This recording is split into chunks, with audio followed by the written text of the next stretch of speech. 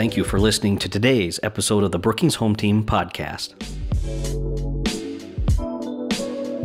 Hey everybody, thanks again for joining us today. We're kind of switching gears here a little bit and decided to give my good lender friend, Justin Froiland from Fairway Mortgage, a little buzz here. And I've had some questions about assumable loans. And we don't bring this up a lot.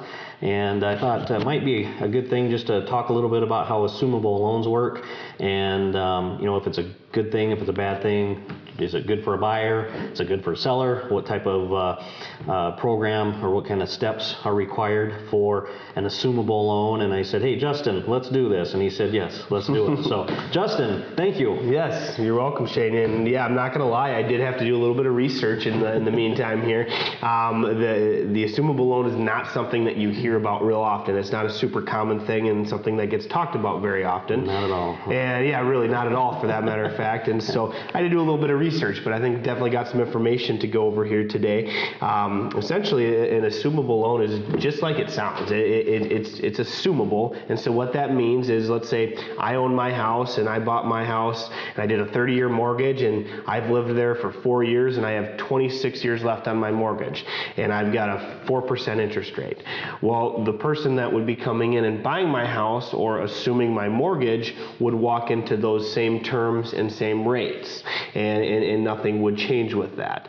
Now it's not just a freebie. Not just anybody can assume a loan by any means. There's a qualification process that you have to go through, and it's going to be different for each lender because you have to talk to the lender that's specifically servicing that loan that you're attempting to assume. Okay. And so it's not something you go shop around for lenders for. Unfortunately, it's not something I can help you out with. You'd have to talk with that specific servicer, and they would pull your credit report and collect some financials and employment information, and then they would make sure that you qualify for that loan and that you can make that monthly payment, because they're not going to just give that out to anybody, right. Of course. Yeah, right. But like in the past. Correct. Right. We've been there, done that. Not going back. Don't want to do that again. No, exactly. And so, there's some advantages and disadvantages of those assumable loans.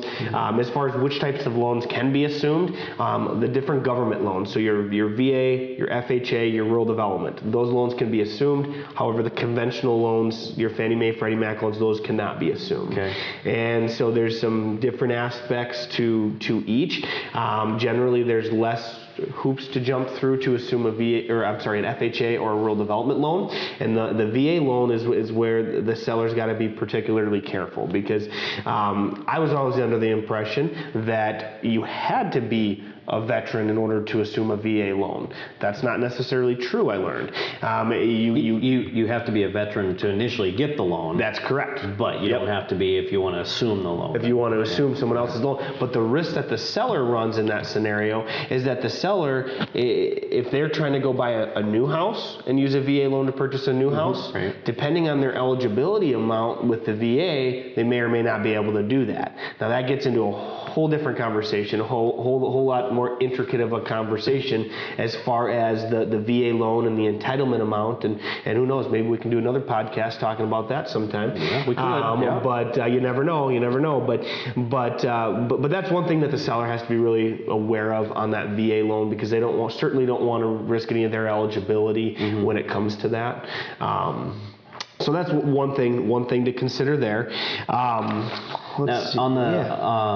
And I can't remember the word you called it, but there's, like in the eligibility for a VA, their entitlement? Yep, entitlement. Are you going to get to that piece here, or is that something that's probably a conversation for another day, because that kind of gets into a little bit more detailed amount, and that has to do with the VA loan as a whole. Basically, that entitlement amount is calculated. It's essentially a max loan amount that they can get, and there's a calculation that it goes off of based on their years of service, their branch of military, and a couple different things along along those lines. So there's a formula involved with that. Correct. And then let's say they're, just example, I have no idea if this is true, they're in there for 10 years. Yep. And they're based on their pay, you said too? Well, a lot of it's based on that outstanding loan amount with that entitlement. So it's a calculation that's based off of that. Because another, and we're kind of getting off track here, but another common misconception with a VA loan is that you can only ever have one of them outstanding at one time.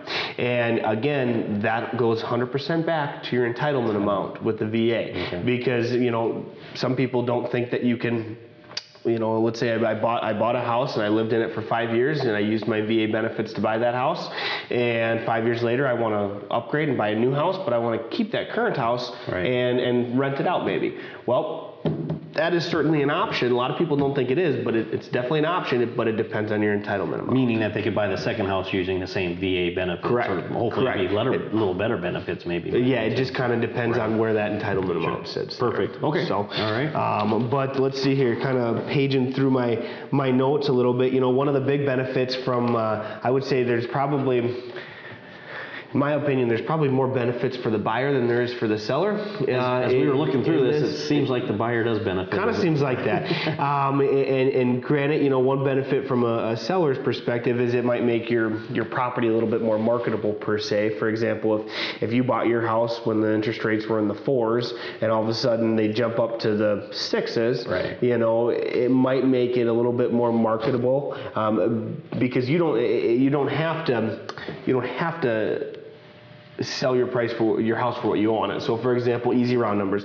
Let's say you bought your house for $175,000 and you've paid it down to $150,000. And so you've paid that $25,000 down in 5 years, but also in 5 years your house value went from $175,000 to $200,000. So now your house is worth $200,000. You owe $150,000 on it. That person that's coming in and assuming your mortgage of $150,000 would have to come up with the difference of that $50,000 to be able to pay off the remaining amount of it. Right. And so there's some things to consider there. Generally, if there's been a long time, since that loan was initiated and that property's appreciated quite a bit, it can be a somewhat difficult thing to make happen because you got to come up with a pretty substantial chunk of change. A big down payment. But the seller can get some cash right up front like that too. And then this buyer can assume that 4% loan at $150,000 and not have to maybe take a $200,000 loan out at 6%. So. Correct. And one other option, if not everyone has just 50 grand sitting in the checking account, so one other option would be to look at doing like a second mortgage type deal to secure some of that financing, which of course they'll only go up to a certain dollar amount on or a percentage of, but that would certainly be another option as well. Because so from the buyer's perspective, if you're assuming a mortgage that's got a 4% interest rate and the current rates are at 6 or 7%, knock on wood, let's hope they don't go there.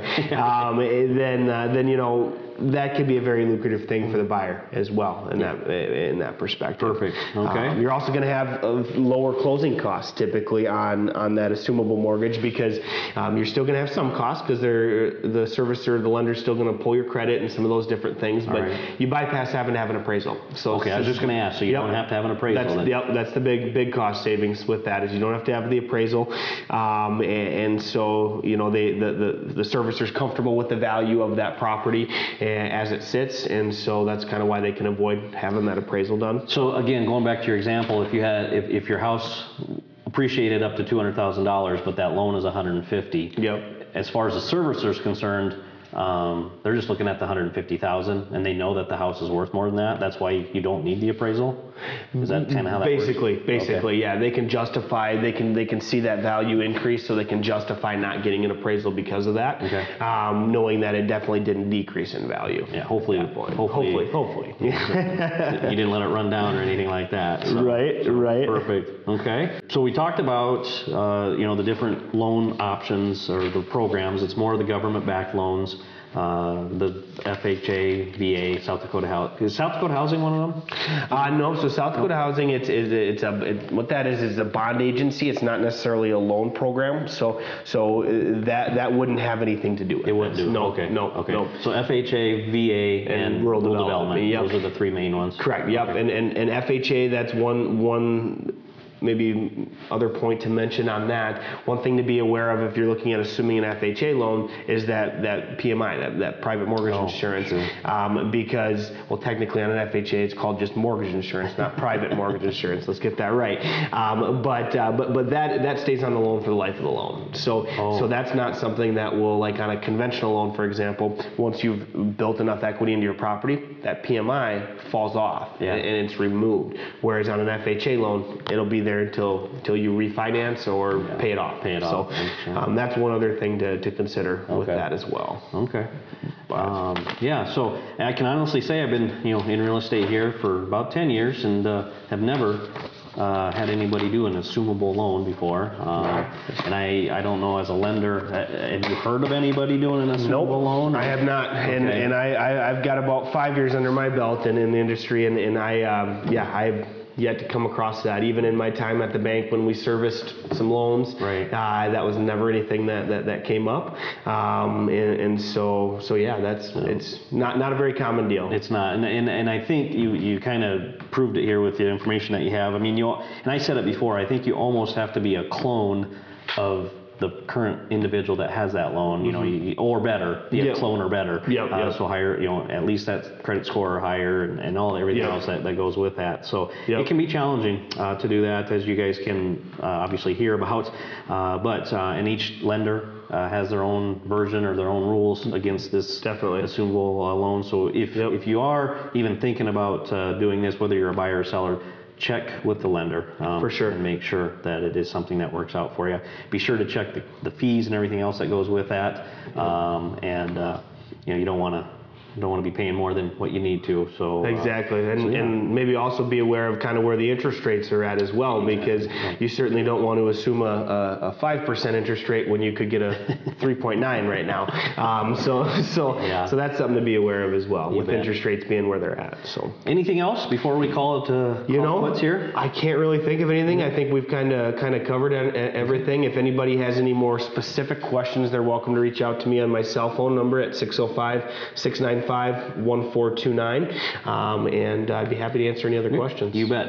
Email? Email Justin.Froiland, Froiland, at fairwaymc.com would be my email. And your office, where can they see you face to face?